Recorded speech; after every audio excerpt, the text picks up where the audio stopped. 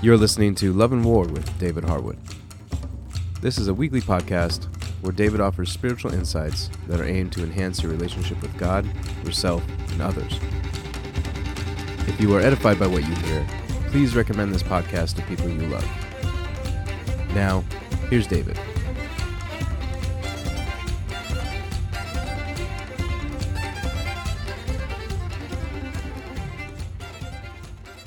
This podcast will be corresponding to the 13th day of our devotional. So let's begin.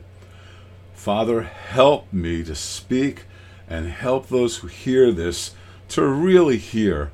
And may there be an encounter with the goodness of your Holy Spirit through your word today as we continue to ask you to work on the way we see ourselves, the way we converse within ourselves, and what we say about ourselves. In Yeshua's name, in Jesus' name, amen.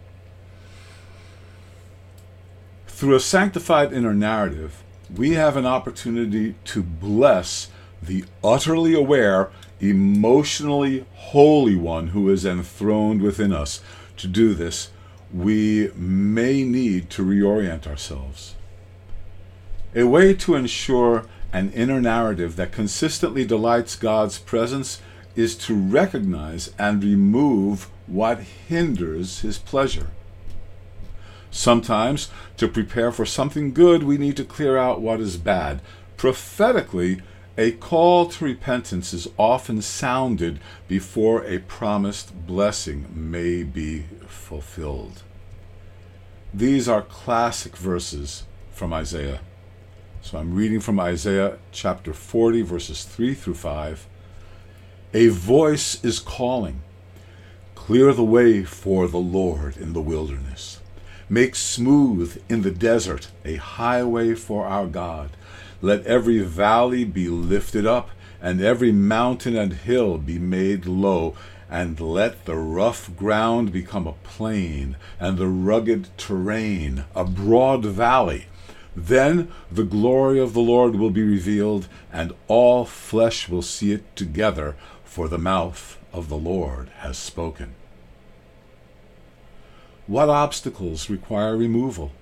What needs to be brought down? What needs to be raised up or straightened out? We know we are called to edify others. The same call is appropriate to ourselves. How might we build ourselves up? How might our inner narratives need to change? Before we begin, let me address something that you are probably not guilty of: apathy. A lack of knowledge and experience of God often leads to a nonchalant attitude towards our goal of pleasing Him, a false belief that His standards are so high that it is impossible to please Him can cause one to remain passive. However, we are told to make it our goal to please Him. 2 Corinthians chapter 5 verse 9 reads, "Therefore, we also have as our ambition, whether at home or absent, to be pleasing to Him." We are assured that we can learn to do this. Ephesians 5:10, trying to learn what is pleasing to the Lord. Surprisingly, even little acts of love can please the Lord. Along these lines, bring this to mind. Cups of water can bless the Lord. Jesus said, "And whoever, in the name of a disciple, gives to one of these little ones even a cup of cold water to drink, truly I say to you, he shall not lose his reward." Matthew chapter 10, verse 42. This is true about our motives and actions. It holds true for our inner narratives as well. We can please the Lord with how we meditate and speak about ourselves. To do so, we may need to remove some things and reinforce others. Let's look at what we may need to get out of the way. Now we're looking at Holy Spirit sorrow. In Ephesians 4, verses 29 through 32, we find that Paul instructed his disciples how to speak to each other. He prohibited rotten verbal interactions, and he encouraged wholesome communication. He directed and warned. No rotten word must proceed from your mouth, but only something good for the building up of the need, in order that it may give grace to those who hear. And do not grieve the Holy Spirit of God, by whom you were sealed for the day of redemption. He forbade rotten emotions and words that grieve the Holy Spirit of God. Verse 31, all bitterness and rage and wrath and clamor and abusive speech must be removed from you, together with all wickedness. On the other hand, he encouraged what was good for the purpose of edifying fellow disciples. Verse 32, become kind toward one another, compassionate, forgiving one another, just as also God in the Messiah has forgiven you. Ephesians chapter 4, verses 29 through 32. The warnings are given in the light of this. We can cause God to experience sorrow by the way we interact with others. Consider that and think about this. We can cause him sorrow by the way we relate to ourselves. There are pollutants that poison our inner lives, but take heart, our meditations can be purified and give God's presence pleasure. The prohibitions are strong words. I'm certain not all of them would apply to our normal inner narratives. However, through them we can conclude that we are not to relate to ourselves in a way God forbids us to relate to others. We are not called to be Pollyannish in our self-evaluations, like everything is not beautiful, but we are definitely not called to be our own persecutors. Look at bitterness, rage, wrath, clamor, abusive speech. To one degree or another, we tend to indulge a rotten inner narrative. We can use Paul's prohibitions to identify what we need to clear away. Let us examine this catalog of unwholesome interactions, beginning with what led Paul's list: bitterness. When bitterness seasons our speech, we damage those we speak about and those who listen to us. If we speak to those against whom we are bitter, we will hurt them too. In many ways, bitterness is the foundation of the rest of these sin-filled emotions and actions. In addition, and to our point, if we are holding a grudge against ourselves, we need to let it go. Talk to God about it. In the same way that we forgive others, we need to forgive ourselves. Bitterness is unhealthy and produces all sorts of problems. Look to Calvary and recall that the Messiah took all the blame. Dare we despise what he did and take the blame back? God wanted our sins to be crucified.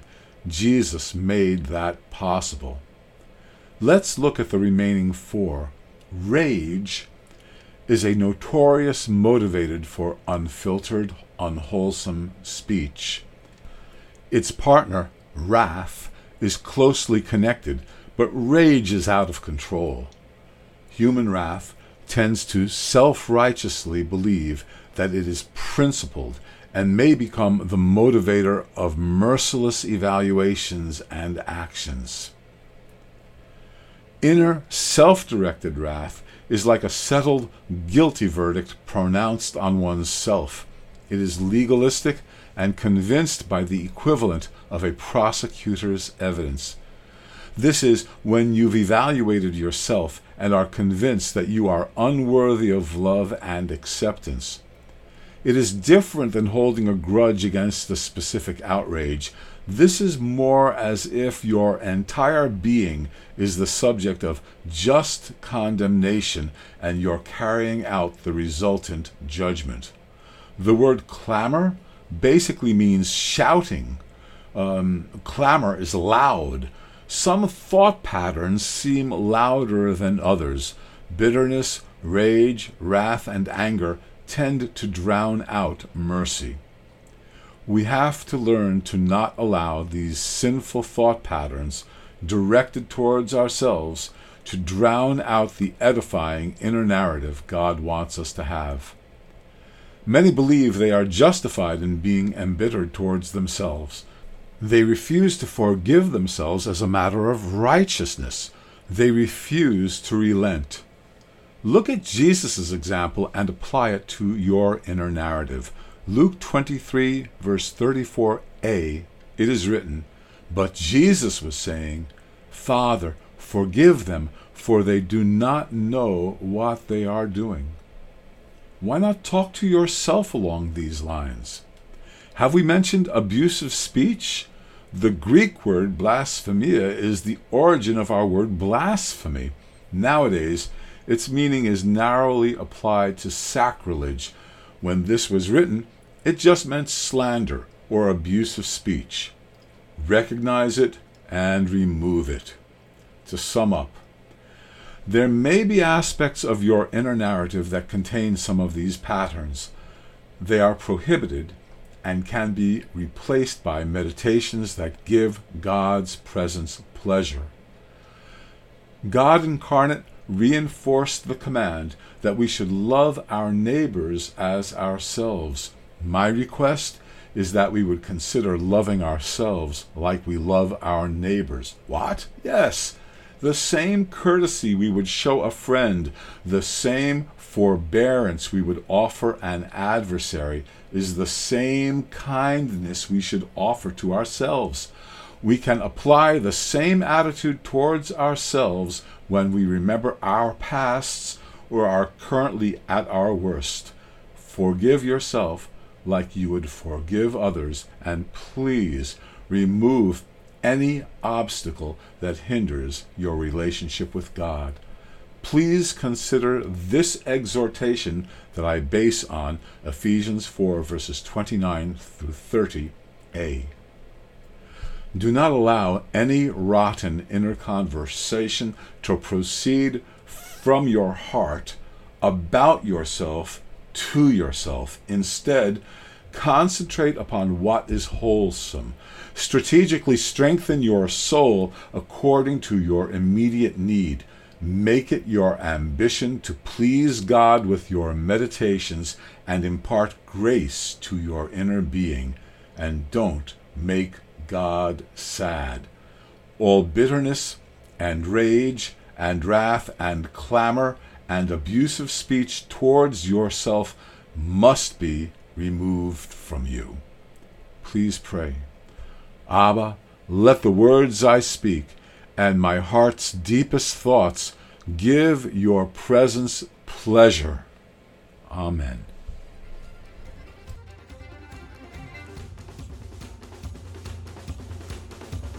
Love and War is written and presented by David Harwood. Editing is by David and Sam Iovino, who is also the producer and technical advisor for the podcast. David is the pastor of Restoration Fellowship in Glen Cove, New York, and the author of the books God's True Love and For the Sake of the Fathers. To purchase copies of David's books, please go to loveofgodproject.org.